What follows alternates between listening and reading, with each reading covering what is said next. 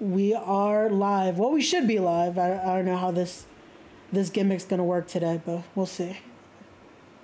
But we should be live. And if you guys can see us, we're live, pal.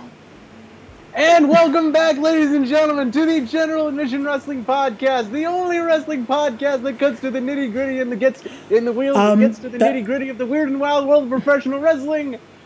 Wait, what? Ben, wrong show. Oh yeah, we haven't done. God damn it! Oh god, I don't have to fucking host for once. I can just fucking talk. Oh great, I'm totally in my element.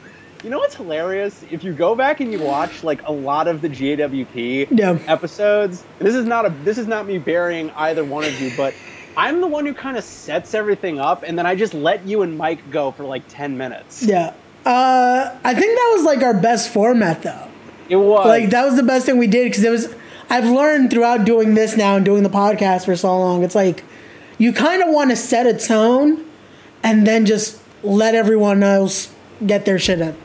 That makes sense. It works. That's how GAWP was. We just, okay, you did the whole shebang, and then we'll start talking. But to do the actual intro, what is up, everyone? This is the Law Ray Ramundo, and we are back with another edition of the Laws Roundtable. We're finally back. This is episode number 8, and I can't believe we're not canceled yet, but okay. We're still here, and I had to bring a good brother of mine. This is a little bit of a GAWP reunion here, as I'm live with Benjamin Falbo. It feels weird to say it that way. I'm just gonna call you Ben. I can't say. Okay, I can't be proper anymore. Sorry, guys. I tried. It's who the fuck? What the fuck are for you and me at this point? What the fuck are formalities at this point? Because we did. For those who don't know, me and Ray did a show for 3 years. I want to say 3 years. Yep. 3 years called the General Admission Wrestling Podcast, and so I've known this guy for a long time. So it's kind of pointless to do for me to introduce myself to you at this point. So I guess it's weird doing this in a new context. It really is. You know what it is? I feel especially again when we change the format, anything like that, the outlook of it. But it's it's still just us. We haven't changed. We haven't done anything else. It's still you, it's still me. It's just different outlook. So boom, we have the roundtable here. We already have a question from Cal is Wrestling. A question for Ben. Why? Why, Ben? Why? Okay, well, that leaves itself open to a lot of interpretations. So let's take that from the back. Why? There's a lot of things you can take out of that word, why am I making the things that I'm making? Why am I doing the things that I'm doing? Why am I presenting myself to the world in a very specific way? That opens itself up to a lot of avenues, but the answer to, I think, all of them is kind of just because I feel like it. And we're going to be talking about a lot of that today, so boom, there you go. Perfect segue there, guys. So let's start talking about this. Let's start, because last time we spoke, I feel like it was at maybe the halfway point of this craziness that we're in. So it's been a few more months. It's been a lot of things have happened. A lot of things have changed. But how's it going, brother? How you feeling? I am both the most overwhelmed and uncertain I've been in a while, but I'm also feeling that I've been closer to the kind of success that I want to achieve more so than I've ever been in my life. It's a delicate balancing act, but that's where I'm at currently. I feel that's when you're a creator of anything, if it's digital media, if it's anything in any form of art, I feel you're always going to be at that balance of this is where we're at, and you still don't know if you're at that point. I'm right there. Am I getting close to there? What is truly there anymore? And I feel with us that we're changing our goals and we're changing what it is we want to produce. It's you never know anymore. It's a constantly, it's cliche to say this, but it's the being in any kind of entertainment or content creation, it's an ever-changing beast. Yeah. And you have to, even if it's something small, you have to put something out every few weeks, every few months, just so the populace knows that you're still doing things. So it's you gotta, when I say it's content creation, it is content creation. You are creating content, whether it's for 15 people or for like 1 million people watching you. And it's not the easiest line of work to break into. And Lord knows, like, there's a significant uphill curve to getting it to a sustainable point in your life. But like, when you go through it, you're going to have something unique that like no one else is going to have. Like, that's something that Joey Diaz says. Like, if you bust your ass, you're going to have something that nobody else has. And that's kind of the fulfilling part of it for me. Yeah. Hey, gotta listen, Uncle Joey. No, but definitely, like, I feel like we spoke about this even off air. We spoke about it earlier. Like, we both are seeking those creative goals. Like, we both have found what it is that we love to do, our passions there. And you said it best. It's like, when you're doing this, it never stops. That content creating has to be there. Like, I took my break this week. I spoke about it on my stream yesterday. And it's like, even though that I was taking that break, it's like I had ideas flowing again. Like, I needed to do this, I needed to do this. And it's like, you never stop when you're really passionate about something. And I feel like that's what it's our gift, and it's also our curse in a sense, if you catch my drift. If anybody told you that we were just your average everyday happy-go-lucky guys, not a care in the world, somebody lied. Oh man! But we also have to talk about, because actually last time we spoke on a platform like this, we were talking about wrestling in general. We were talking about our interests, but we also now have to talk to you about the documentaries, because I didn't get to ask on the last time we did, because we usually don't break in like what we do on GAWP, but on here it's like, hey, whatever we want to do. I had to ask, what is it that made you want to start doing the documentaries and start doing these products of yours? I want to say because like it came from like this restless place within me, like this creative fire, or something like pretentious and like masturbatory like that. But the God's honest truth is, I saw what guys like Kenny Johnson were doing on YouTube with like Please Don't Die, Joey Janela, Came for Stiff, Sammy Callahan, like the Orange Cassidy documentary, the PCO documentary, and I was seeing like and like Dark Side of the Ring became a thing, and I was like, wow, professional wrestlers leave these really interesting lives, and I was like, I would really love to do that. And that also coincided with a college class I was taking. I should say it came from two things: interest and necessity. I was taking a lot of classes back in college, for just to less them all would take too much time, but like editing classes, portfolio classes, filmmaking courses, like design courses, like all these different things. And for so many, and at the same time, I was working for Capital Wrestling, now Catalyst Wrestling. And it just kind of felt like a logical way to get something tangible out of the work I was doing at the time. Because like, I felt like I'm going to be around these interesting people, I might as well do something with it. So I made a movie. It's called, I think it was called Zero Dimes and Sweaty Tights, like a story of NYC professional wrestlers. And it was like 10 minutes. And it featured Smiley, TJ Marconi, and someone else I cannot mention because they have been canceled. So I'm just going to leave it there. I need to be transparent about that because I think it's hysterical at this point that I have something in my catalog like that. But hey, you got to be honest about these things. That said, I'm not ashamed of it. But there's a reason I don't make it like very publicly available. Yeah. It's honestly, for a first attempt, I think it's pretty good. Like it has ebb and flow to it, and it has visuals. But it's very, if you compare it to something that I made this year or last year, like it's a night and day comparison. Which I feel like that keeps you on your toes, though. It keeps you humble to see that growth.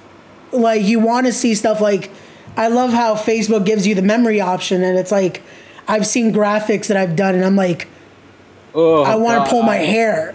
Like it's.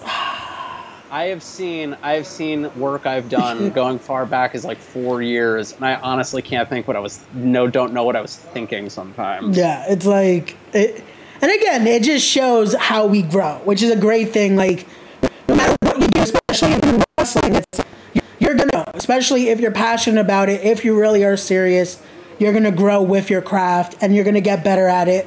Well, you're supposed to get better at it. And luckily, we both have definitely have, because again, that's why I want to talk to you about these amazing documentaries you have put out.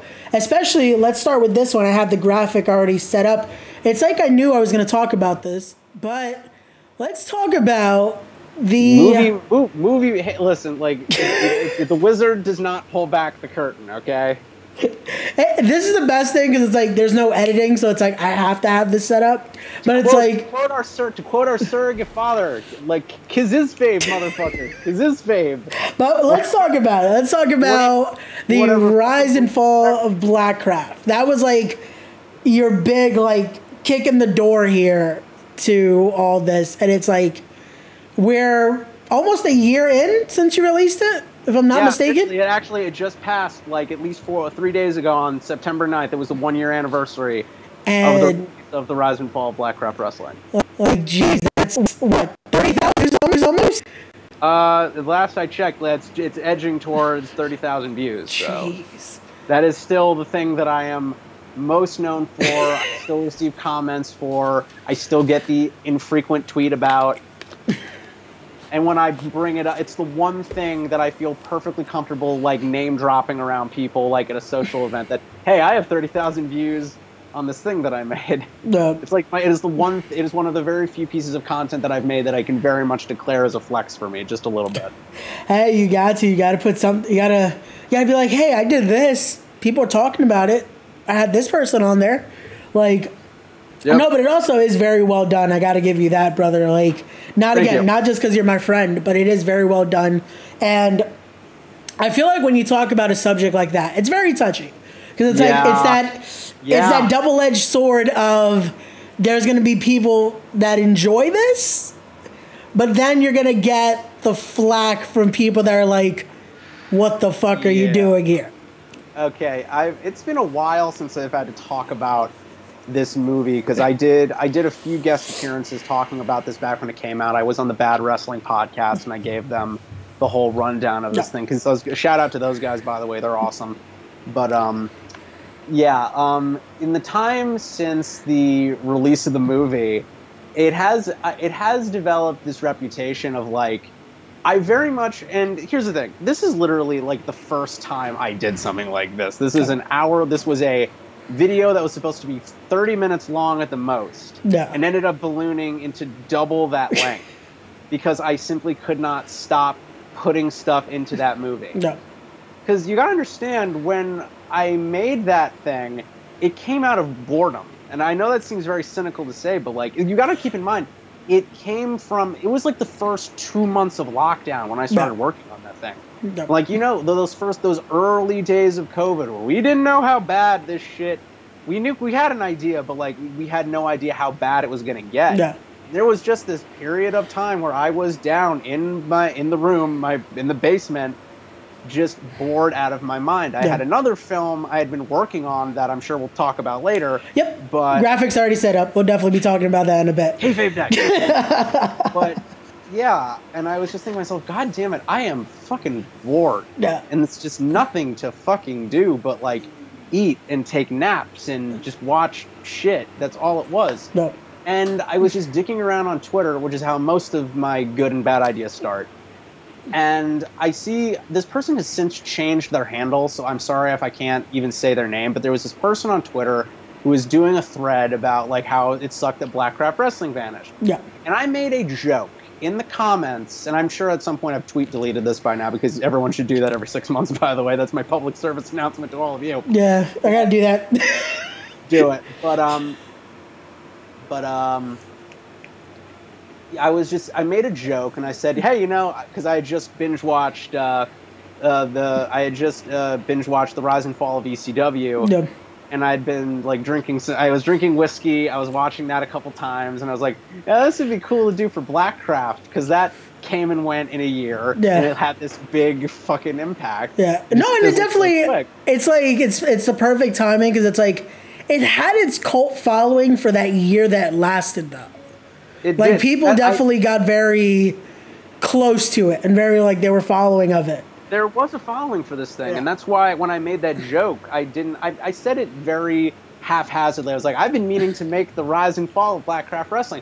15 minutes after I send that tweet, Matthew Justice does the little eye glance emoji to respond to it, and it's kind of like holy shit, like Senpai has noticed me. Yeah. And oh my god, they've noticed. Because for those who don't know, Matt Justice was the last ever Blackcraft Wrestling Heavyweight Champion. And he basically said, hey, if you want to do... And I literally just said, let's talk. And we got into each other's DMs, and he said to me, like, if you want to do this, I can actually help you do this. I can get you these people. And he ended up getting me Brandon Lombardo, one of the legitimate people behind it creatively, and that led to Zicky Dice, that recent Impact signee, Zicky Dice. Shout out to him. Check out his Twitch streams. Those are fantastic. Yeah, definitely are. Those guys are the top tier content right there.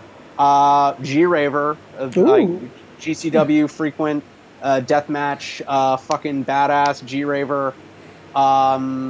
Soraya Knight. Yep. The matriarch of the Knight household, which blew my mind, by the way, which was like, I watched a movie of you. I said this to her. I watched a film where you were portrayed by a person, and now I am talking to you, the actual person. That was like perfect timing too, because the movie had just come out maybe in the few months when you were doing that. So it's like, man. It worked. I think it was still kind of a recent movie. I knew it had like at least done its home media release, and people were watching it. I know OSW did a thing about it. Yep.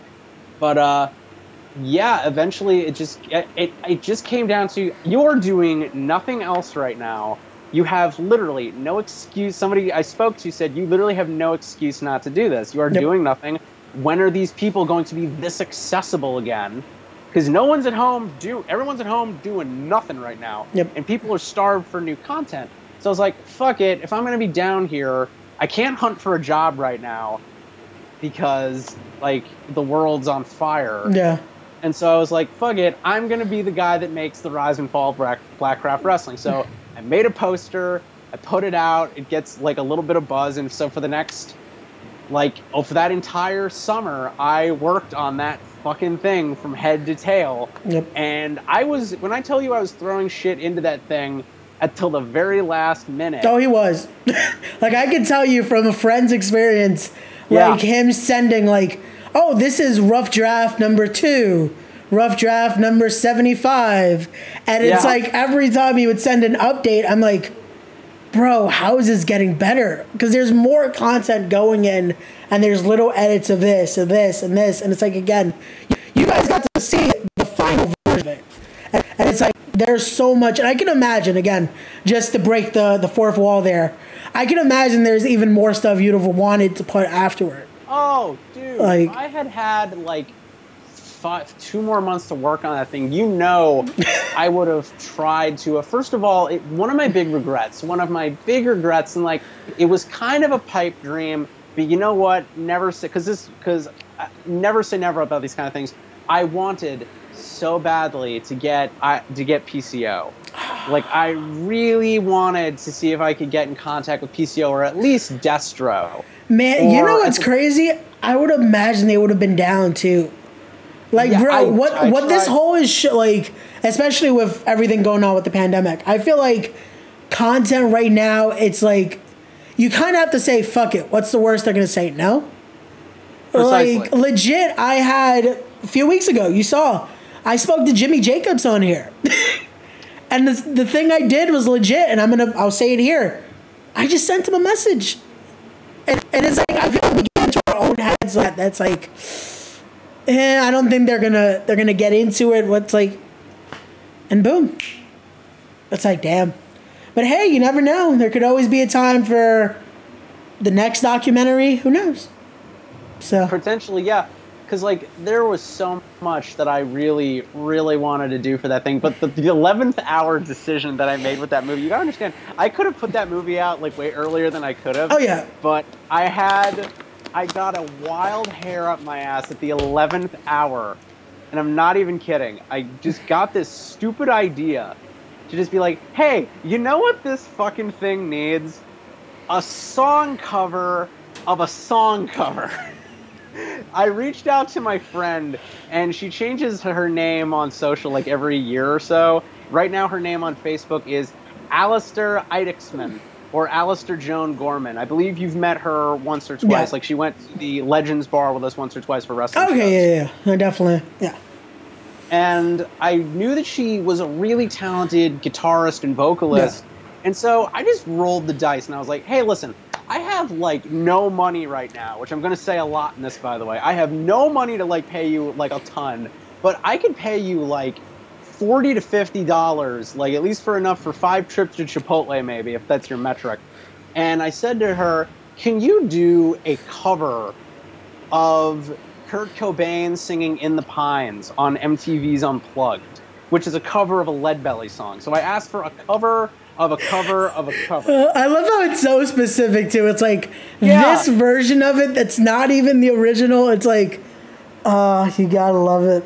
Which, again, guys, when you're doing stuff like this, you kind of have to get that, like, specific with it, just for the legalities of all this.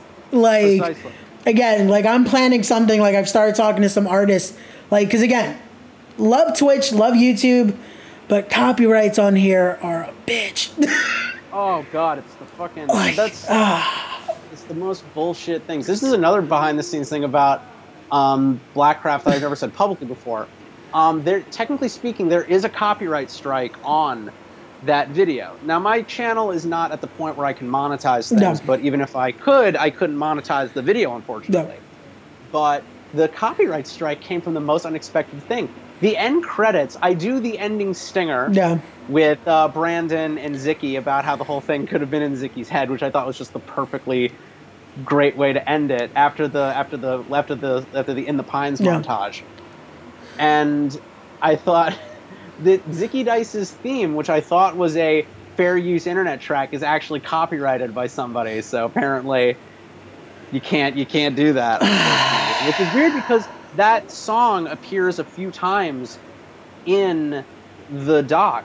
But I think it's because there's commentary and, like, it's on the house mic. Yeah, you know how it works. Like, there's little things, like, I think you can distort audio. Yeah, I feel like the biggest thing is, like, if it's any audio, if it's changed by, like, a few seconds off, like, if it's that different, it counts. You're good.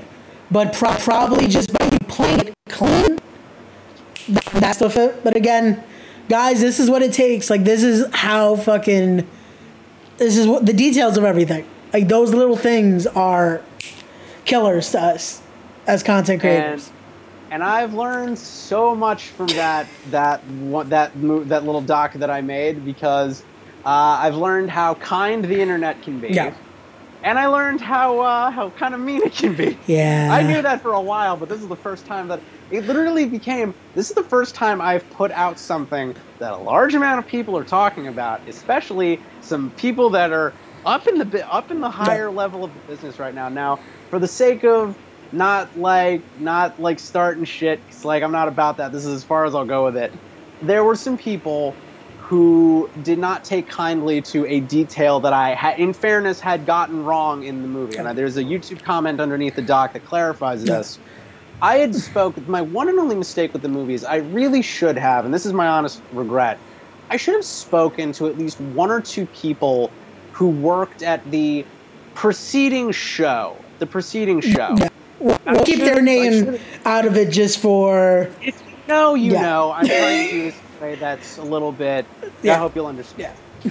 And essentially, I should have spoken to some of those people and verified, hey, person B and C said one thing here. Can you maybe verify if any of this lines up? So I am proud that 85 to 90% of everything in the documentary is, I feel, researched. I asked the right people. I got the inside story about things internally. This was like the one thing that's kind of, I should have verified it with other people. And that was the factoid I got wrong was that Blackcraft that the previous show had overrun their time, and that is what kind of dicked over the no apologies event at White Eagle Hall. That is not true, and the factors that caused them to run over were fairly internal of Blackcraft Wrestling. So in fairness, and I was very much called out on that in the comments on Twitter, and I'm not happy about it. I'm not happy I got that detail wrong, but I'm glad that I was called out on it. But like, it was kind of a cold splash of water where I was like, huh. Sometimes when you're talking about an event, you have to like look at it from all angles.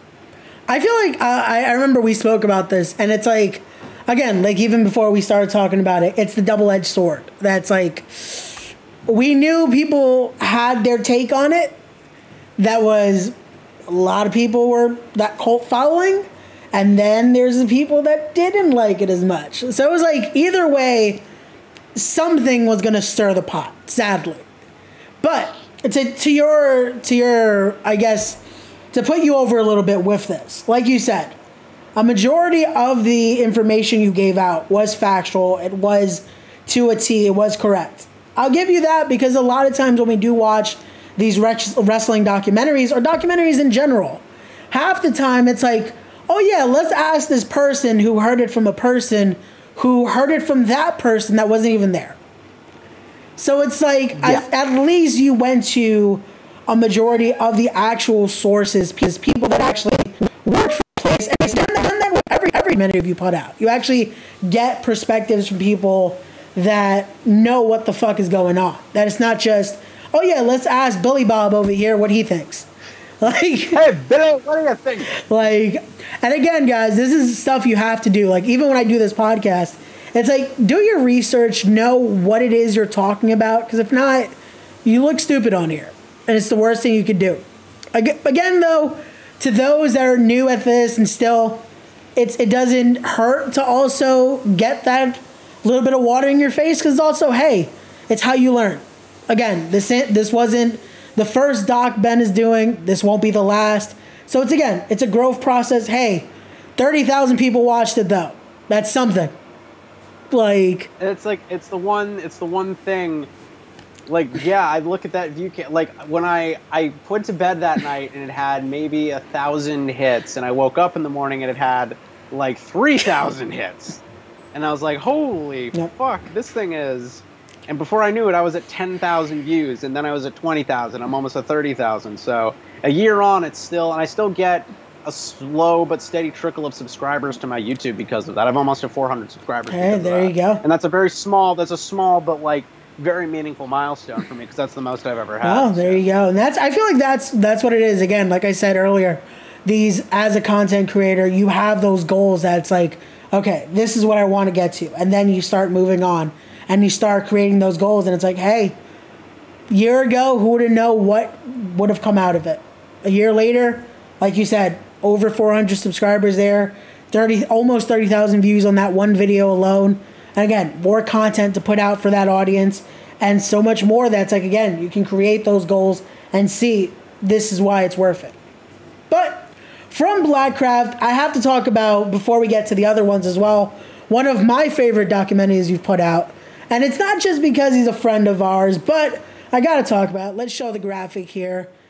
A Dripping Skull production, which again is a production that you go under. The One Above All documentary on Anthony Gang Go. Who possibly could be a future guest knows. Not saying anything. But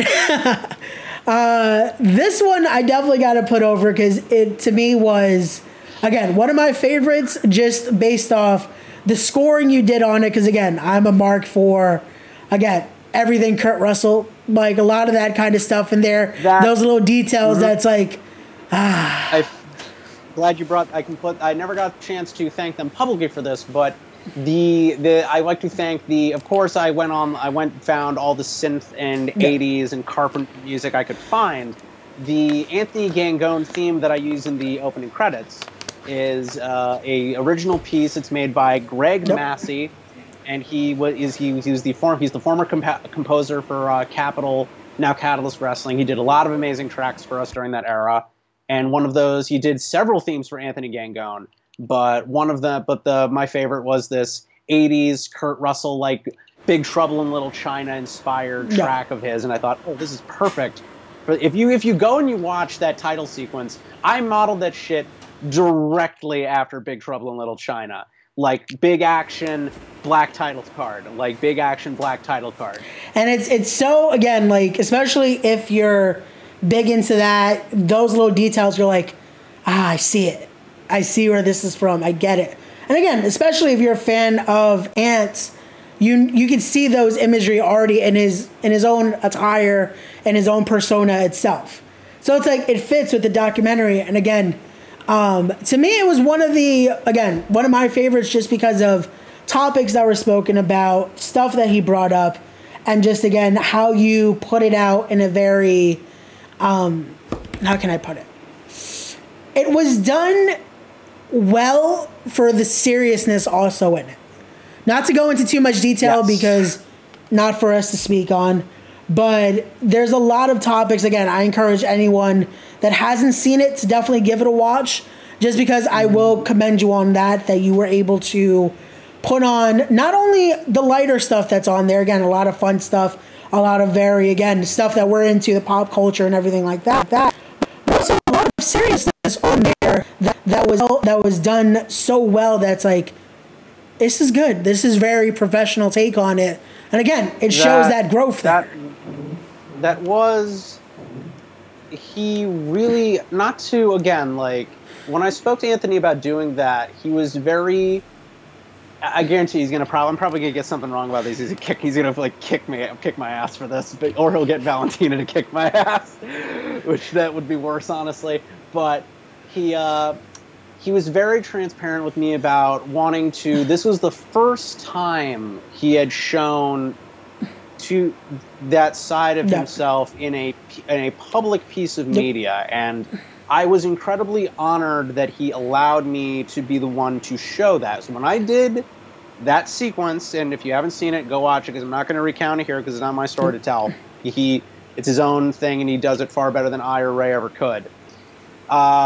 There is a point in the movie that I loosely call this is where the movie stops being fun for a little bit, and it's a long, at least 3 to 4 minute sequence where I don't cut, I have no music, it's black and white, and it is just a man telling you a very serious story about a very serious moment in his life. And I thought to myself, you are in this moment, and this is the most pretentious I'll ever get, in this moment, you are a content creator and a short filmmaker. You are a filmmaker, and you have to handle this in a very specific way. This isn't like handling this is handling not only just a social issue, but like something that a lot of people talks about, like mental health. That's what I'll say. And it talks about someone's mental state, and like there was a lot of stuff. He was very vulnerable, and I very much appreciated his level of candor and his brutal honesty about the whole thing. It wasn't easy I'm positive it wasn't easy for him to talk about that. And again, I can't overstate enough just how honored I was to tell that story, but be the one to facilitate it. And when I finished it, I was like, when I've shown that movie to family members of mine, and even the ones who don't get it, they watch that sequence and they're like, you did a good job conveying the somber nature of that. And that's one of the few compliments I will honestly happily take without any reservation, because I genuinely think I did a good a job as I could have showcasing that very serious element of it. And that's why I went the extra mile to make sure that the rest of the movie was very positive, very vibrant, very fun. That's why I wanted to balance that out. You get the good and the definitely. And I feel like, again, that's why I'll pause you on that, because, again, it's needed. These things are also like, it's out there. It has to be done in a nature like that. But again, it has the perfect mix of, like you said, it's that vibrant color throughout the whole movie, and you get to that piece, and it's like, it's beautifully done. It gives you enough that you're like, you know what? I can take this and still enjoy the other parts of it and feel like, you know what? I get something from it. I learned something from it. Not just, oh, this is another wrestling documentary, you know? And again, it's greatly done. Again, I encourage anyone that is into documentaries like this, doesn't give it a watch. You'll be able to enjoy not only a great story from Anthony Gangone, but also, hey, there's a lot of great content on there from companies like CZW, companies like Capital/Catalyst Wrestling, and so much more. So definitely give that a watch. Definitely. So, I'm very proud of that. Awesome.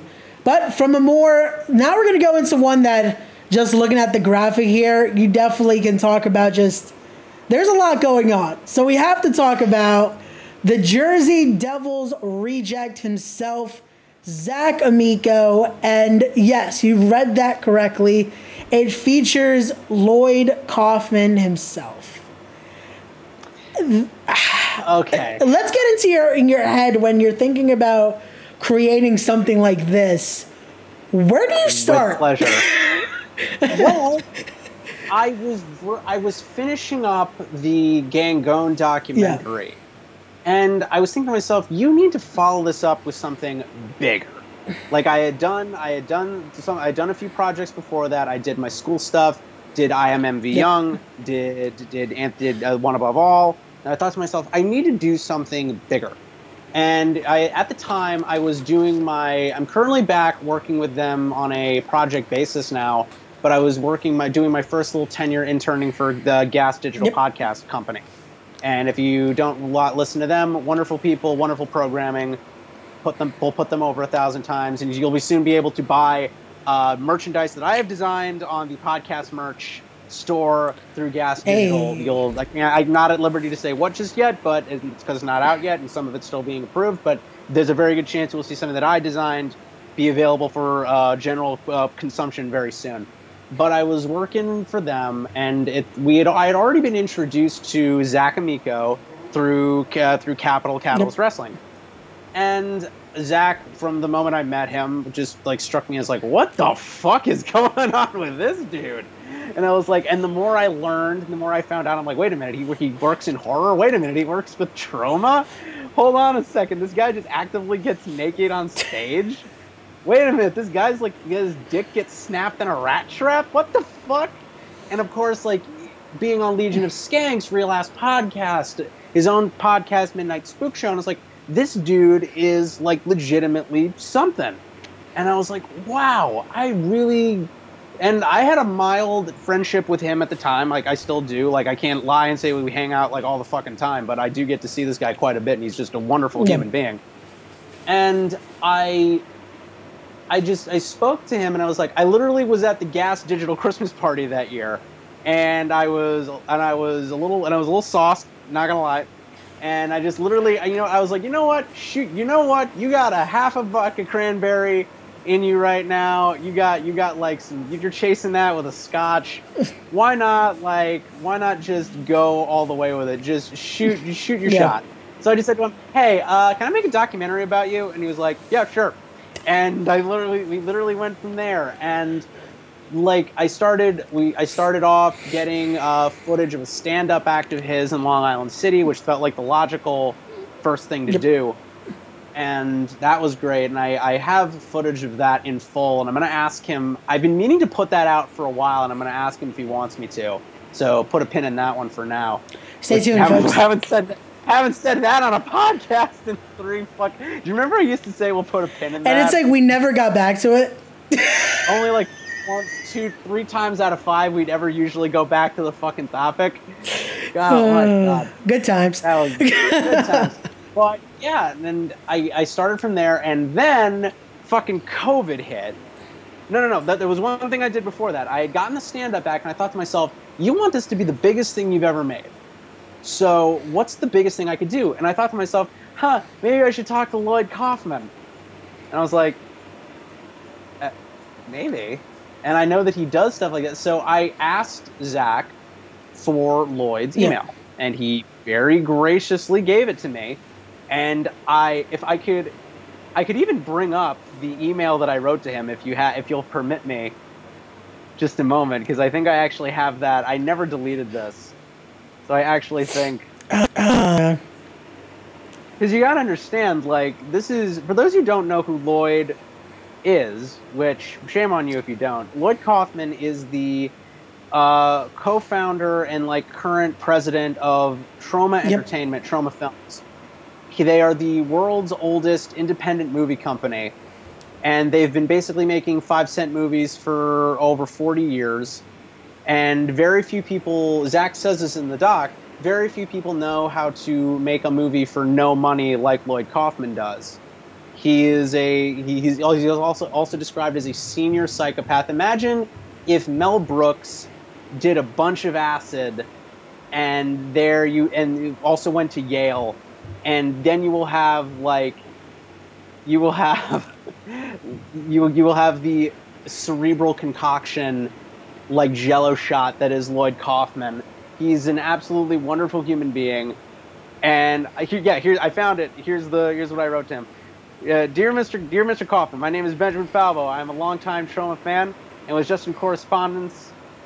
And I was just in correspondence with Zach Amico. I was wondering if you would have the time to possibly invest in my little movie. And I basically said, I've done this, I've done that. If you have the time, thank you very much. And literally 15 minutes later, he gets back to me and he's like, I love it. He literally just, the shortest sentence, which is how I know he wrote it himself, because it was like a very old man email. Very old man email. He was like, I love Zach. 2 periods. Let's do it. I'll send you the contact for my assistant to set it up. So he sends me the contact for his assistant, Tom, who was a wonderful guy who helped me out with this. And I set up a date, missed the first date because of shenanigans, set up a second date, made it there that time, and I got to go to Troma headquarters in Long Island City, which I now live in, which is fitting. I'm in Astoria, right on the border. And I walk, and I get to go into Troma headquarters, Troma HQ, the belly of the beast. And eventually, I get there, and I'm like, hey, nice to meet you, nice to meet you. And in comes Lloyd. He's wearing, like, his old man tracksuit that says Yale on it. He has, like, his New Balance shoes on. Oh, man. He's just randomly talking about, like, dates and, like, commitments and other stuff. I introduce myself, and he's like, okay, I'm going to go sit at my desk, and let's go do the interview. And I was like, okay. And he's like, where do you... He let me direct him, which was... I legitimately thought to myself, how much direction am I going to have to do here? I had questions prepared. So I said, let's film me at your desk. And he was just like, if you need anything, we have tripods, we have microphones, we have everything you could use. We have a green screen if you want to use that. They were opening the keys to the kingdom to me, essentially. I got to go around, I got to film the various props and like other things that were left on the floor from their then at the time newest production, Shakespeare hashtag Shakespeare Shitstorm. And I got to stand there, and for at least 45 minutes, I wish I could have gone longer, honestly, but I didn't want to take up too much of the guy's time. I got to sit there and ask questions to a guy who I had been seeing, I'd been watching Troma movies since I was 14, and I finally got to legitimately stand there in Troma HQ and take a victory photo with legitimately one of my heroes, which was... And I got to put over another person of mine who's gone on to become a very good friend of mine. I got to put over Zach. And I can definitively say that the Troma section in that documentary is probably my favorite part of that whole thing. That's the part I really worked on, wanted to get right, really put everything but the kitchen sink into it. That's amazing, though. And again, it's like I spoke about earlier, those opportunities that... Again, the worst thing they could say is no. And legit how it started, it's go up to Zach, hey, can I do this? Sure. And the spiral went from there. And again, it created an amazing opportunity. You got to speak to Lloyd Kaufman. Not only speaking to him, but get to do it at Troma itself. Go in the Troma's studio. And it's who would have thought? And again, it's amazing opportunities that you never know unless you take the jump. And it's amazing. You got to take... That's all it is, Miles. It's a leap of faith. It really is. But again, that's how all this has been. And again, the content creator's curse. It's either you take that jump or you never know. It's a what if. So the part of that documentary that was the most in our neck of the woods, of course, was my favorite title card. I say the Troma sequence is my favorite, and it is. But the second place to that would definitely have to be the segment that I call Bloodstained Freaks, aka the time Zach Amico and Jeff Cannonball traumatized the children. Oh my God, that show. Oh my God, that show. So here's the thing. There are certain things that me and Ray have kind of been sworn to an oath of silence to never say publicly, and for good reason, because that the show that happened on Ready or Not, for reasons that I can't say publicly, were rather strenuous. Just a lot of unfortunately timed injuries, a lot of unfortunate just behaviors, just a lot of unpleasantness. But one of the bigger moments out of that show was a now infamous death match between Zach Amico and the deathmatch vegan and short-form soda critic Jeff Cannonball. And needless to say, putting on a death match at 2 in the afternoon in front of a general audience of mainly families is a recipe for the most anus-clenching experience I have ever had in my life. This is as close as I'm going to come to shooting on this thing. There are a few glimpses of me in the background during that whole thing.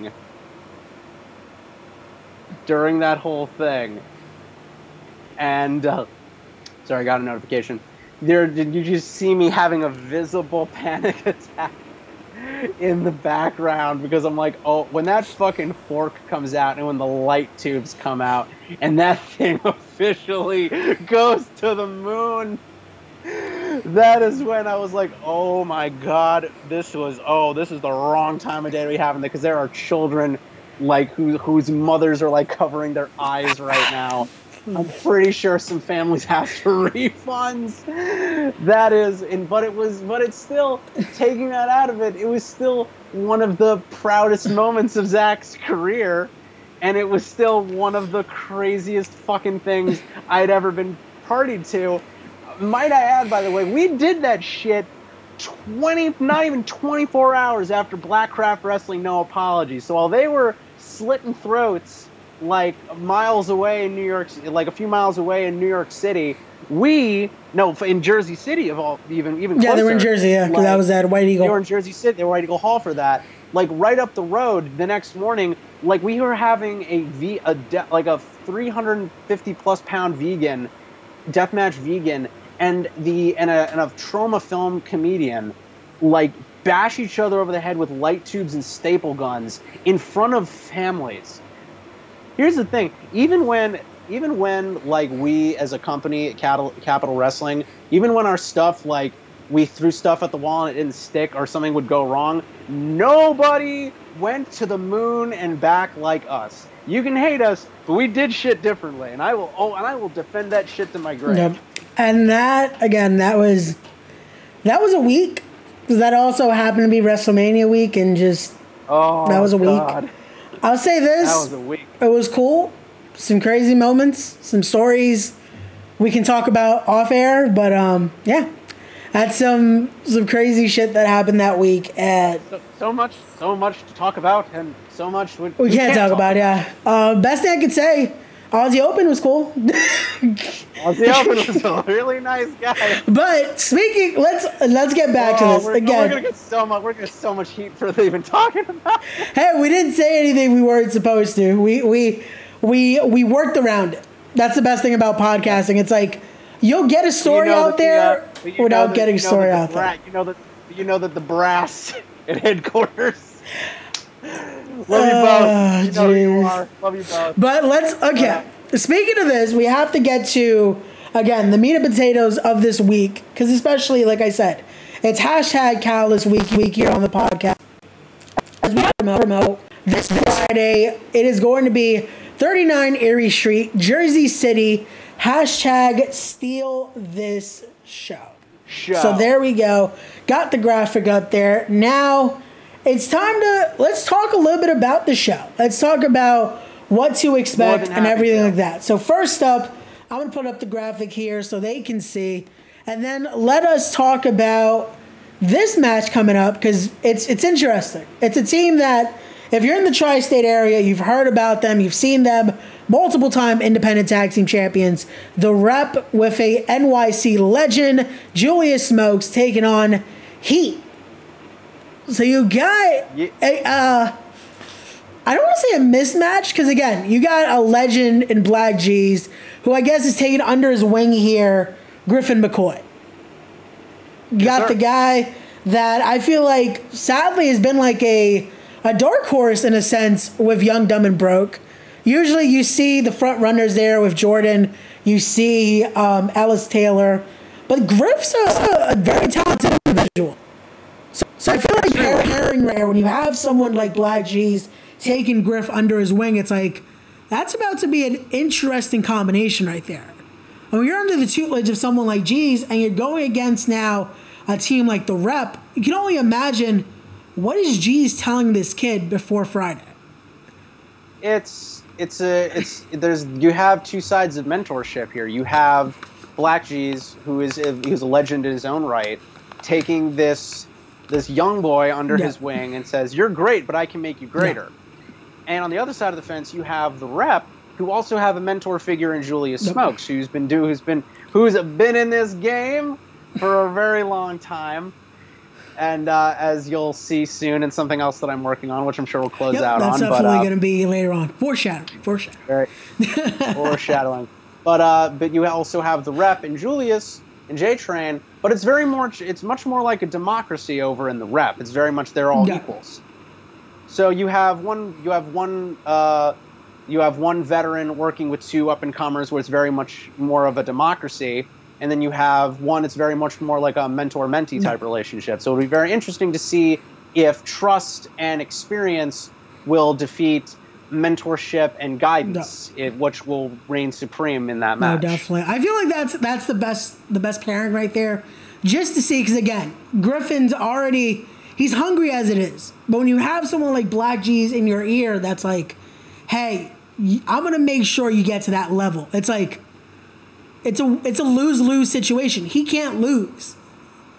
So, again, guys, you're going to want to see that matchup this Friday. Like I said, Jersey City. But from one banger to another, let's talk about this one. One of my favorite divisions here at Catalyst. Sorry, geez. I'm going to get taken already for that. The freestyle division, the freestyle championship, as you have champion Ghost Shadow defending against Hot Fire Myron Reed. This one could potentially, I'm going to say this for a bunch of matches on the show, but this is definitely one that could very much steal the show, because Ghost Shadow has held that freestyle medallion, has held two versions of that medallion, might I add, and he has held it loudly and proudly, going unpinned and unsubmitted since he won that title in his debut match back in Nashville back in 2019. He has held that title for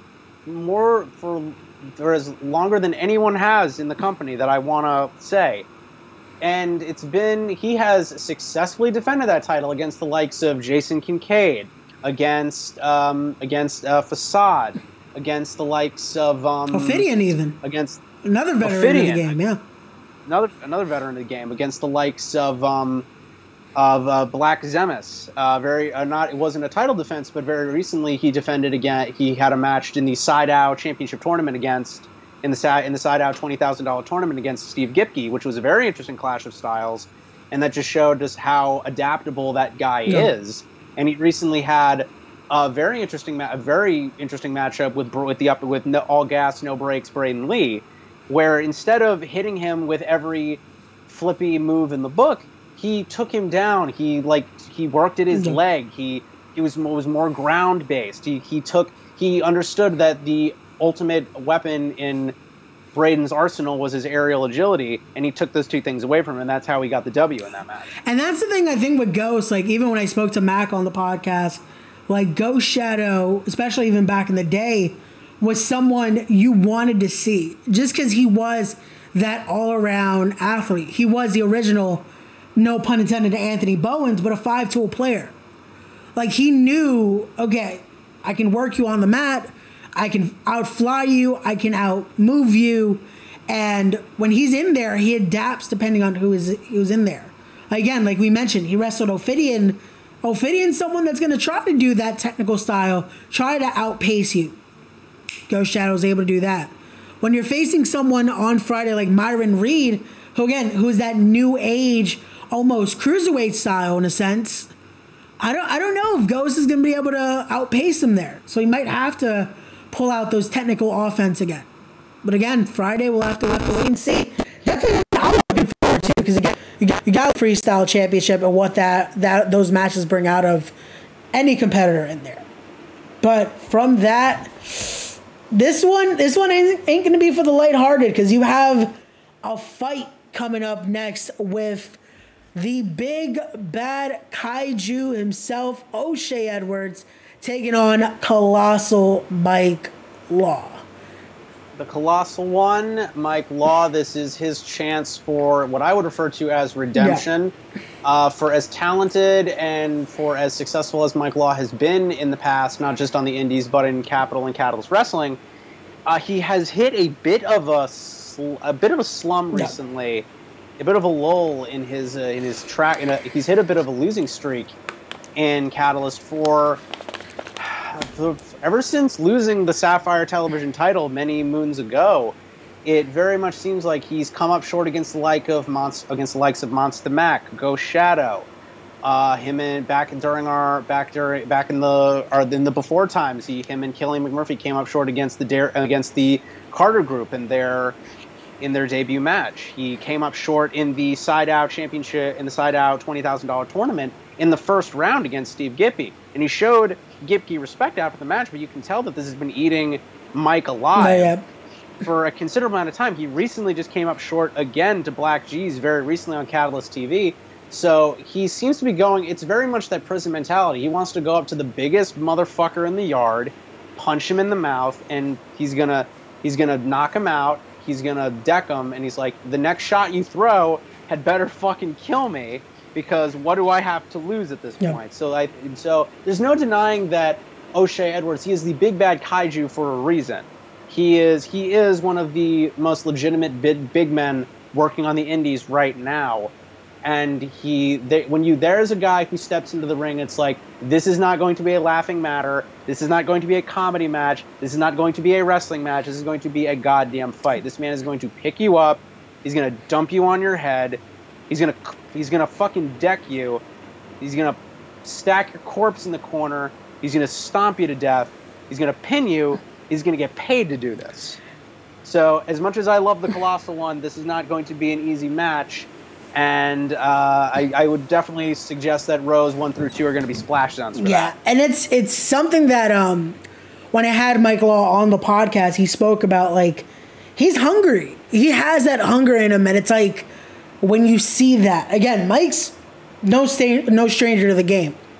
Mike Law is someone that has his tenure, has his knowledge about the business, has been around longer than both you and me combined. And it's like, when you go into a match like this, you got to think, Mike knows he has to do his reps. He has to do his cardio. He has to do everything. Because when you're going against someone like the Big Bad Kaiju, you got to try to fucking hit him with everything you got.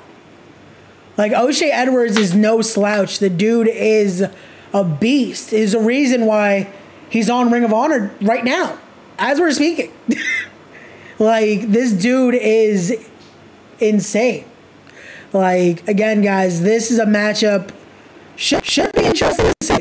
I'm looking forward to it. I know Ben is. But my biggest thing with this matchup when we're going into it is, again, who needs to win more? Because, again, we spoke about Mike Law's hungry. Mike Law needs this. But also, O'Shea, he's a part of that Carter group. O'Shea is trying to also make his mark and continue their dominance. As we'll speak about later on with Darius Carter, they're leaving their imprints on Catalyst Wrestling by any means necessary. So, let's see.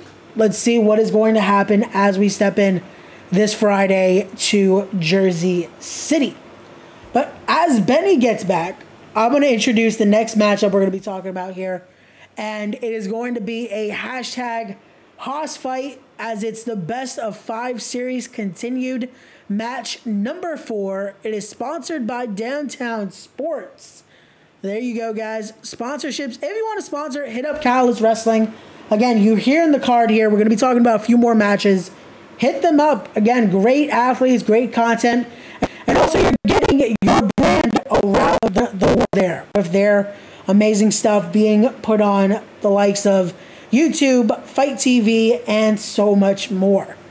But we have to talk about Devontis and Matt Mikowski. Guys, that last matchup we talked about with O'Shea, we said that was going to be a fight. We said that was going to be a brawl. This, I don't know what to say. It's a Haas fight. It's going to be a very mixed style, as you have two guys that are definitely no problem. Had to have an impromptu roommate meeting with my very nice. No problem. We moved on to the best of 5. We're talking about Devontae and Mikowski here, and I'm trying to explain just what to expect when you're going into a Haas fight mixed with so much more. Because you have the technical aspect, you have the powerhouse aspect, you have a lot thrown in there in this best of 5 coming this Friday. This is the potentially penultimate round of this thing, or it could be the final round of this thing. This has been a brutal war between a legitimate fighter and a legitimate monster. And you have in one corner, you have Matt Mikowski, a legitimate grappler, a legitimate shooter, a legitimate destroyer. And in his last match, he lived up to his moniker of being Weapon X because he knocked out. He didn't pin, he didn't submit, he didn't take a DQ.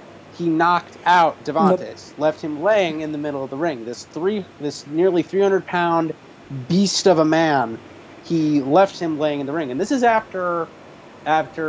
during this best of 5, he's fallen to the multi-man advantage multiple times. The trickery of Zach Amico when you have the Jersey Devil Deacon in your corner, you know for a fact that this is not going to be a fair fight because you're not just facing Devontae, you're potentially facing the metal, you're potentially facing Big Bruno, you're potentially facing Elijah Proctor, Elijah Cutshaw. You might even have to potentially fight goddamn Lucas if you have to. You can't forget about Ray's, that big man Sam there. It's like, you got to have eyes in the back of your head. It's already bad if you're in a situation of, you're in this best of 5. You're starting to get that wind of like, okay, I got to get through this. But also, you have a whole damn, I don't even know what to call them. Because it's not just any other faction.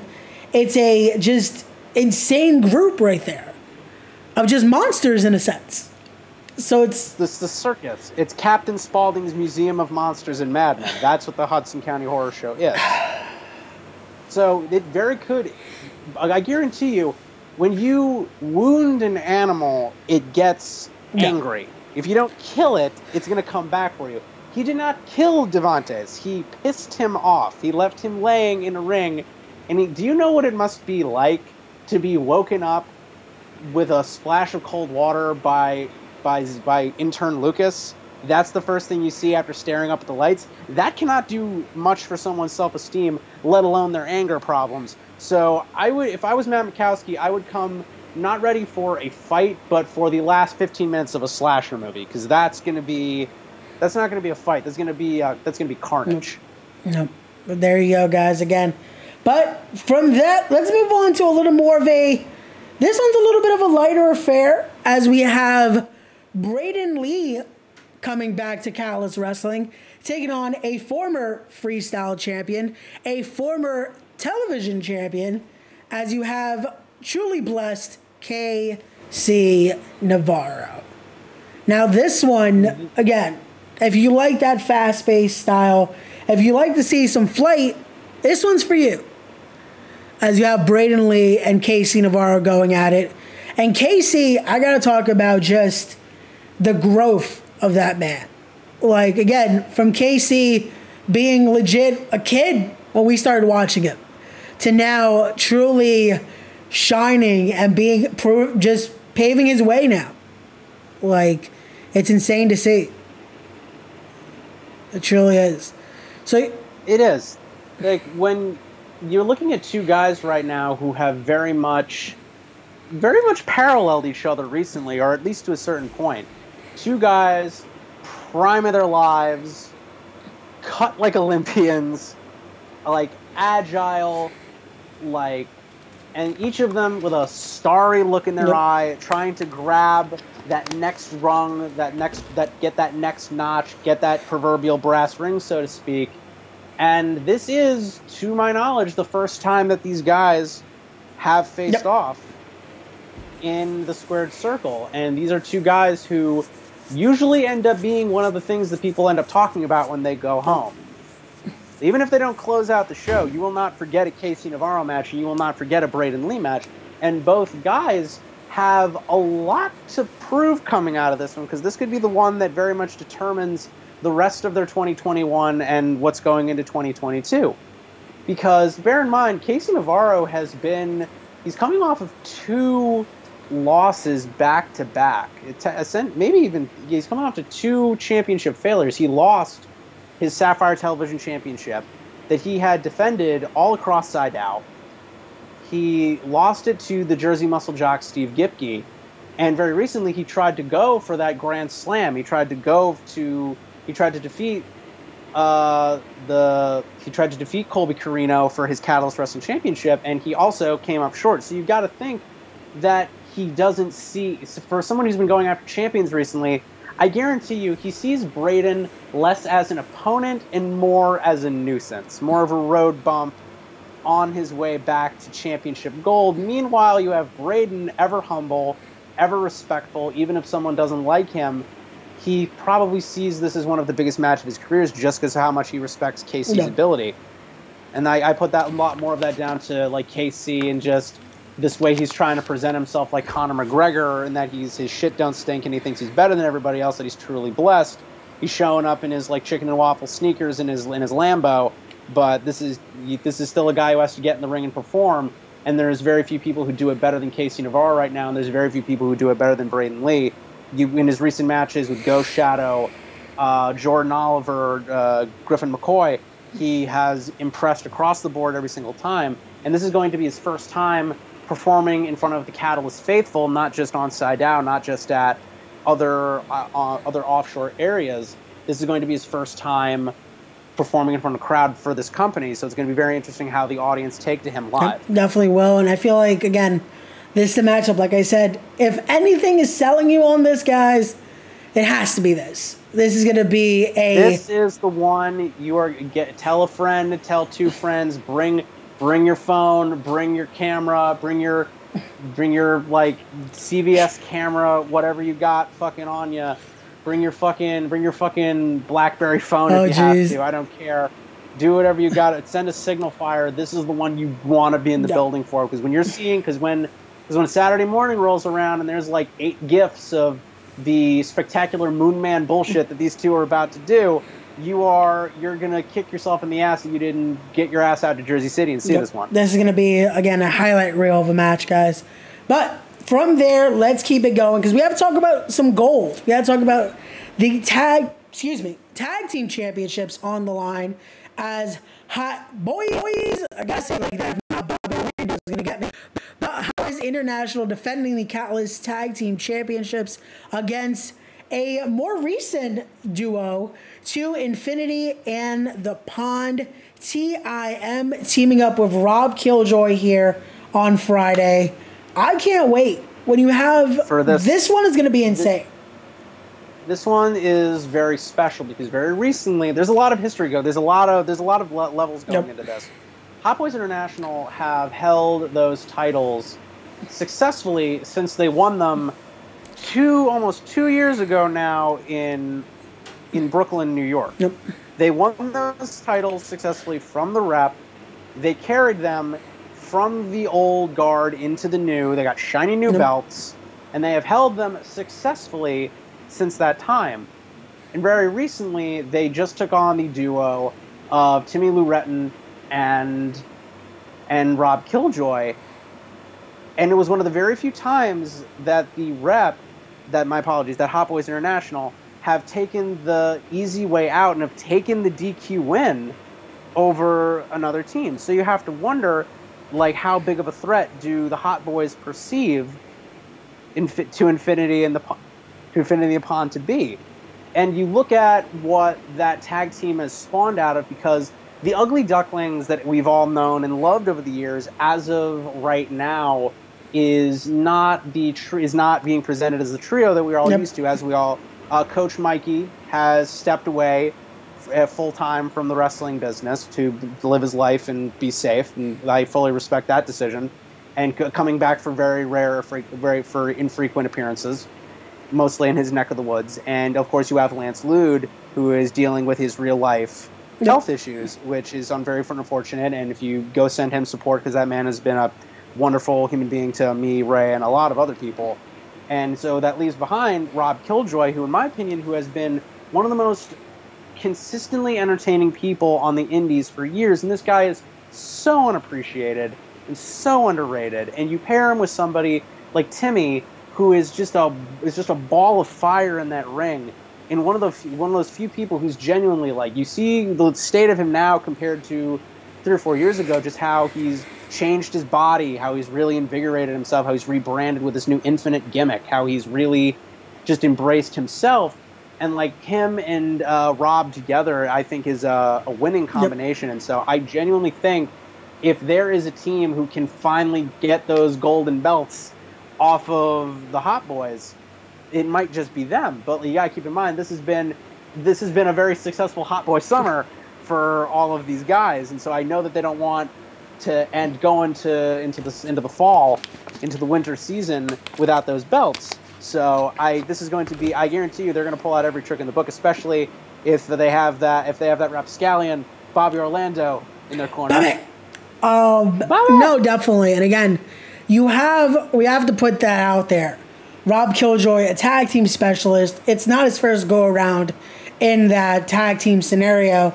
You have TIM, who, again, like you mentioned, he's went through this evolution from that former gymnasty boy into the Infinite now. And I feel like, again, with that evolution, gotten better and more knowledgeable, and pairing him and Rob Killjoy, again, this might be the winning pair. But again, who knows what Hot Boys are going to do? Who knows what pairing of Hot Boys we'll see?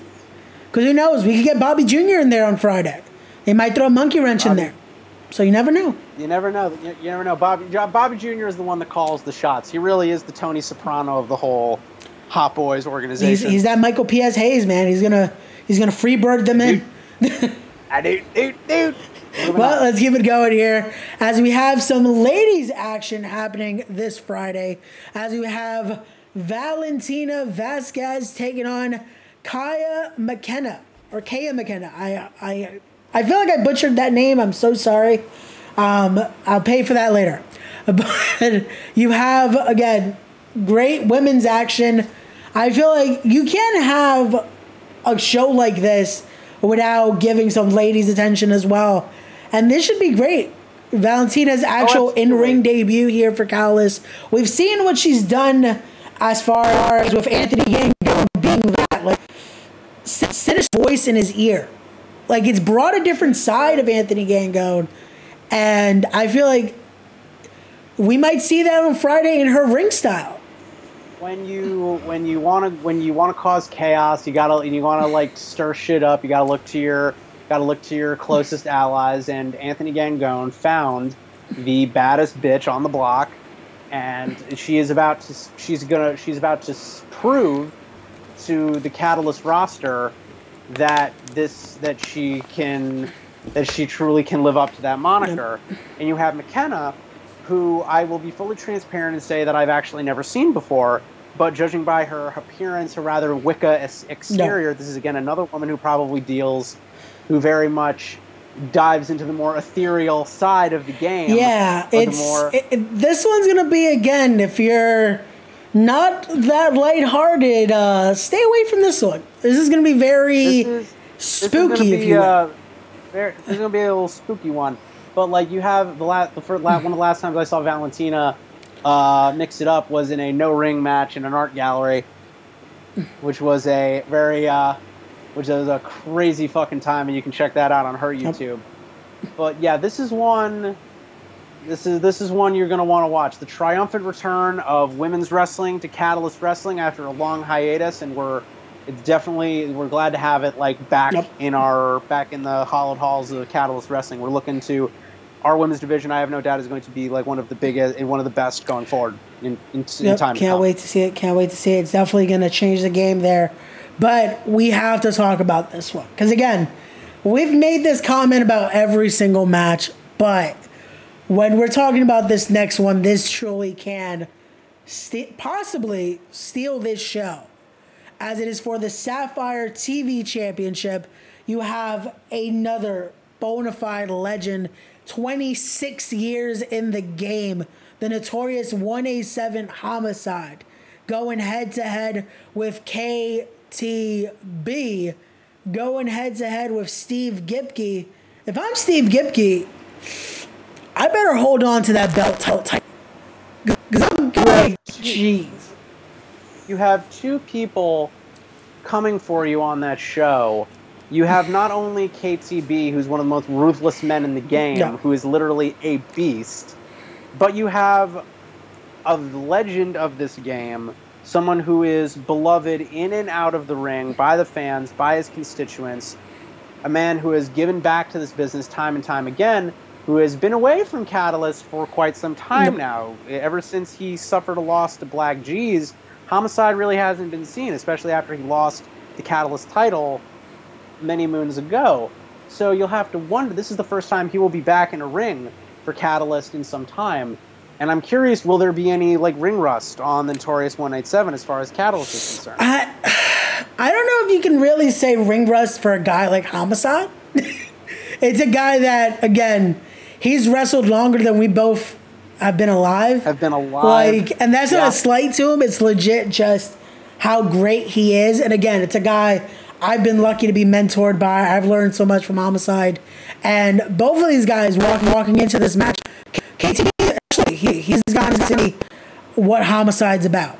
And if it's a Jersey All-Pro ring, if it's a GCW ring. So KTB knows this ain't a joke going on to Friday. It's one thing, you have Homicide in there, but also that Sapphire TV Championship. Again, this has been almost a workhorse championship at Catalyst. And you have three guys in there that are workhorses. Homicide, again, 26 years in the game. The dude has wrestled icons like Kojima. Like, it's insane. You got Steve Gipke, a young gun in this game, but the dude has worked for that championship. He went through everything he could. He went through hell to get that championship.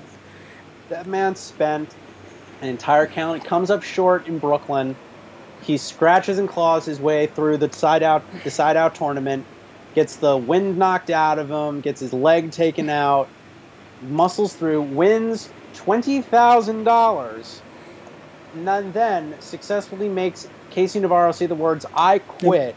Finally wins that championship, takes the fight to Wrecking Ball Legursky rather recently, and fresh off of that, he now has to prepare for two different opponents. And I know that this is a cliched thing to say whenever you're talking about a triple threat match. Steve Gipke does not even need to be involved in the decision of this match to lose his championship. If KTB gets the fall on Homicide on the 17th, Gipke could walk out without his title that night, and he doesn't even have to be involved. And that's, you gotta hate, like, it's the worst thing for a champion. Like, you're going into this like, oh, okay, boom, I can take the day off. It's a three-way. But you have to be more vigilant than ever. Because, again, that one fall, Homicide could pin KTB. That's it. Like, again, you have to look at that. But, again, all three of these guys are going to be gunning for that championship, fighting. And, again, that hell that Steve Gipke went through, I don't think he's going out Friday without that championship. No way, no. That he's walking out without that championship. But, again, I might be a little biased and say, let's see, maybe Homicide pulls off a win. But we'll see what happens Friday. But most definitely it is time now. It's the creme de la creme here. These two have been just gunning for each other. These two, you've seen memes all over this week on Catalyst Wrestling about this matchup. It is for the Catalyst Championship. you have the All-Father himself, Darius Carter, challenging the last bastion he is, Colby Corino. This is very rarely do I use the word like momentous, but this is a rather momentous matchup because, again, to my knowledge, this will be the first time that these two have faced off, at least in this stage of their careers. Yeah. Which is weird just because of the style. Think that these two would have crossed paths at one point or another, but very surprisingly, no. This is one, very rarely do matches, very much championship matches feel big like they're supposed to, but this feels like a legitimate championship match between a man who has, love him or hate him, has been consistent in the company since he arrived many years ago and went unpinned for a significant amount of time, went unsubmitted for a significant amount of time, who still has. And as for the entire year, has yet to suffer one pinfall loss within this calendar year. Darius Carter, as much as he will make you... Darius Carter, for as much as he will, makes people revile him, is consistently one of the best technicians, one of the best old-school grapplers in the game. Very much Karl Gotch inspired. He's an old school wrestler from the trunks to the minimalist outfit to the mask. This is a man who lives and breathes excess, who lives and breathes the finer things in life. But this is a man who is also one of the most technically proficient people in the game right now, and he's one of those very rare heels who actually succeeds at getting under your skin. Yeah. And this is a guy, despite having done many immeasurably successful things in this company, has never had, let alone a Catalyst Championship match, has never had a championship opportunity, period, in this company. I saw what Darius is tweeting, and it's like, it's one thing to be gunning for a championship, it's another to be just prived away from it for so long. Yeah. And again, like you mentioned, it's been years. It's close to almost 4 years now that Darius has been around in Catalyst Wrestling or some form of it. And you got to think that's just, again, he's already has a fire lit under because that's just how he is no matter what match. It's another to add fuel to it doing this. And again, Colby Corino, he has his work cut out for him. He's already going through, again, he just had what was an insane matchup with his own father a few weeks ago. Yeah. And now he's going into this. It's like, how do you prepare? On the other side of the ring, you do have Colby Corino, who, in a lot of ways, is very similar to Darius. Much more slick, much more modern, much more flashy, but still comes from an old school mentality of, I am going to let my work speak for itself. I am going to go in the ring. I'm going to work my ass off. I'm going to take whoever I'm working to a great match, and I'm going to leave victorious because I am good at what I do. We referred to him in passing in Catalyst as Catalyst Wrestling's indispensable man, and that is very much the truth, because whether it be on the island of Saidao, in Brooklyn, in a warehouse, he went and defended the Catalyst Wrestling Championship at GCW's All Night Long event. And this is a guy who has consistently, day in and day out, represented the company to the best of his ability and has made the Catalyst title really mean something. He's defeated the likes of Homicide, Black G's, Jordan Oliver, KC Navarro. But again, the contrast begins with, these are two men of very different upbringing. You have one who was born with a silver spoon in his mouth, and you have another who has worked through some very tough times in his life, who has a legacy to live up to as a father who is synonymous with this game, and who's trying to strike out on his own and establish his own mark on the business. And so he's worked very hard to build something, and it's very clear to me that Darius is very hell-bent on taking that away from him. So again, you have two parallel lines in a sense with how they're trying to get to their destinations, but just some crazy motives going into it. But again, guys, this is one, we have to throw the pun in there again, that could possibly steal the show. And possibly won't close it out and just, again, it's insane. If you want to capture, and with no disrespect to NWA Power and everything they're doing over there, if you really want to feel like you are in the audience for an old school NWA championship match, like I'm talking like the old school days, like Dusty and Flair, or even maybe Bruiser Brody and Ric Flair, or like Harley Race, or any of the names therein. If you want to feel like you are back at a classic NWA show for a professional wrestling match, you cannot do much better than this, and this is going to be a must-see matchup. And I encourage you to see it live, but it will be put out on Catalyst Television, and it is going to be a must-see match. So this is one you cannot miss. Definitely. And again, guys, if we haven't sold you this show, I don't know what will.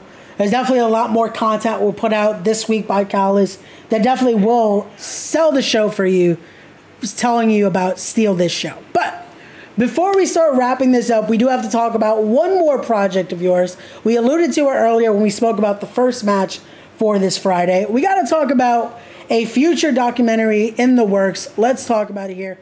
Showing the graphic that we got to talk about, as we're talking J Train himself, the Julius Smoke story.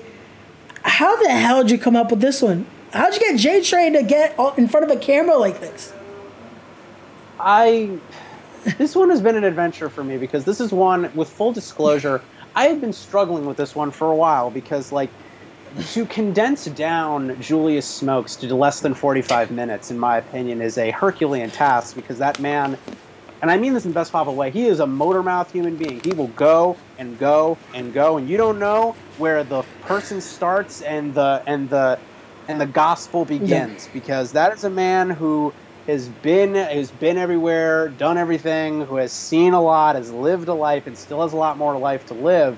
This is a man who, even at this stage of his life, is still busting out drop kicks and top rope moves.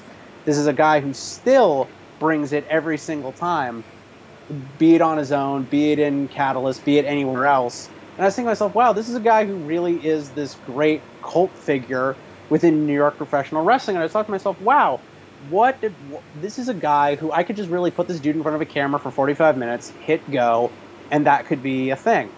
And so this is one that I am fully admitting is going to be a documentary. This is going to be 45% documentary, 55% shoot interview, because this is a guy who, I'd say with Julius Smoke's structure kind of goes out the window a little bit. I hit go. We went to his apartment. He fixed me some refreshments, if you catch my Tokyo Drift on that one. And I vibed with that man for an entire night, and we spoke about everything. Jersey All-Pro, Ring of Honor, Ghost Shadow, Homicide, Buddha Head Records. Wow. Every cannabis. We talk about weed for, like, there is a sequence in this movie at the halfway point where I let this man talk about weed for like 5 minutes, and it is some of the best shit you will ever see. Oh my God. That's right there. I don't even want to see the doc. I want to see what you're going to leave sadly on the fucking... Yeah, because it's like there's going to be at least hours worth of content there. That really is the thing. I had originally planned to have this out during the summer, and in addition to like several real world things I needed to deal with, working on this movie has just been a challenge, because I'm like, what the fuck do I cut? I want to keep this all in here. This is also we're in a pandemic, so it's like it's still also like shit. You're dealing with a lot more stuff than just like the content aspect of it. It's also like, hey, I'm trying not to die. So let me work on that first, and then we'll get to editing. Like, but also, shout out to Conrad in the chat. How's it going, brother? But so right now, as we speak, where are you with this documentary? Like, I am in the final stages with it. I have a rough cut ready to go. It just needs a lot of finesse. It needs a lot of polish. it's really, it just comes down to me sitting down like for an extended period of time, really going through it with a fine-tooth comb and thinking, okay, I can lose 10 seconds here, I can lose 10 seconds here. Let's see how best I could structure this in a way that I can get this incredible man's personality across, but still, like, you have something that doesn't go, as I don't want this thing to be an hour this time. I want this thing to be at least 45 minutes. Which, oh my God, I can only imagine. That's the worst. Because it's like, with this, I always said my goal was, let me make sure every episode's an hour. I have not hit that goal once yet. I've gone hour 5, hour 10. This has gone an hour and a half. And it's like, you can only imagine you're having to edit something like that. That's like, you already have abundance of content right there. To get it down to 45 minutes, not even an hour, it's like, that's, jeez. It's a challenge. Yeah. It's a real challenge. Like, with everything going on in my life right now, because I left my job at Rite Aid, finally, after 5 years, and I've joined on with another part-time gig. I'm back at Gas Digital. I'm working on my content. I said it to start it, and I'll bring a full circle, and I'll say it again. I am the busiest I've ever been, and I've never been more stressed, but I've never been more fulfilled creatively. Yeah. I'm writing, I'm editing, I'm designing T-shirts, I'm writing articles and listicles, I'm working on my own content. I am the closest I've ever been to achieving what I've been wanting to do for years. And there's going to be setbacks, there's going to be painful moments, but you just got to keep rolling through it. Know when to take distance, know when to play it safe, and know when to take a risk. There's just a lot of stuff like going on that can get in the way.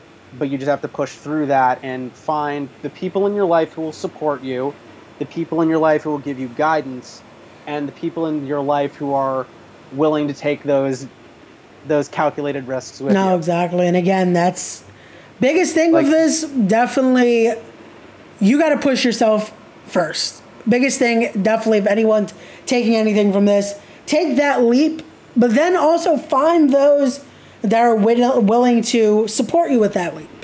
Because that's going to be the biggest thing when getting through all this, is finding who's going to be there to help you get through these support moments. And also knowing when, okay, I'm doing this, but I also have to take that break. Because that's the biggest thing I feel like, especially when doing content. It's like we push ourselves to the point of being burnt out that you're like, what do I do now? You got to know when to take that break, relax, know that, hey, the content will be there. You got to focus on yourself as well. The biggest thing with all this. Precisely. Definitely. But thank you for having me on, sir. Definitely, brother. I got to say again, thank you so much for coming through. I love you, man, for talking, again, the amazing stuff that you're doing, talking Catalyst Wrestling. Again, guys, this Friday, if we haven't sold you enough, I don't know what will. Maybe it's... Hashtag steal this show. Don't miss it. And I'm not just saying that because Matthew Ryan and Nash Daniels have threatened me with a cattle prod if I don't. Come see this show and help us out with that. There's gonna definitely, guys. But also, don't forget, tomorrow, 7 p.m., got to put the graphic right there. I will be live right here, same channels, same frame right here, with Matthew Ryan himself. We'll be talking Catalyst. We'll be catching up because it's been a minute since I've gotten to speaking to the man right there. So let's see what he says, because it's going to be an insane conversation, because I get to get into the mindset a little bit of someone that's been a mentor to both of us. So that's going to be fun. But again, guys, don't forget, all the links will be in the description. You gotta go support. Have fun deciphering that man's Carney Moonman language. Oh, geez, that's gonna be a time. Also, guys, don't forget, if you want to follow me, you can do so. Twitch.tv/Ray_Window on YouTube at Ray Window, on the Instagram, Twitter, and TikTok. I still haven't posted, but we'll get something out there eventually. Ray_Mundo. Also, just because I gotta plug it as well, because hey, it's there, it's amazing. Go buy the merch. whatamaneuver.com. Ray_Mundo. Go get that Law of Gaming t-shirt. Also, before we go, hit up this man for merch, guys. This dude creates some amazing designs. I'm a part of What a Maneuver over there on that site. And there's a bunch of designs that this guy has created that are amazing. If you've seen Yoke's Bodega, that's another. That's amazing design right there. A lot of designs for the man, the myth, the legend, Michael Vincent Young. So definitely check those out. Check out my YouTube, Benjamin Falbo. I'm there. You want to find me on Twitter? Don't know why you'd want to. I really just post about Lucifer and cartoons and other random wrestling bullshit. But if you want to follow me for that kind of stuff, at Falbo_Benjamin. That is FALBO_BENJAMIN.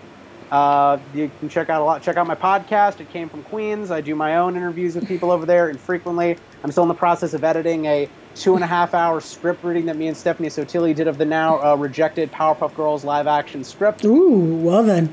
Again, guys, links for all that will be down below, even including the podcast that I can't wait to hear come back because it's been a fun one. But guys, thank you so much for joining us. As always, don't forget to be wise, be genuine, be real, be better people. And as always, follow the law. I've been the Law Ray Raimundo. This has been episode number 8 of season 2. I still don't know how we're still here, but hey, see you guys tomorrow. Peace and follow the law. Bye.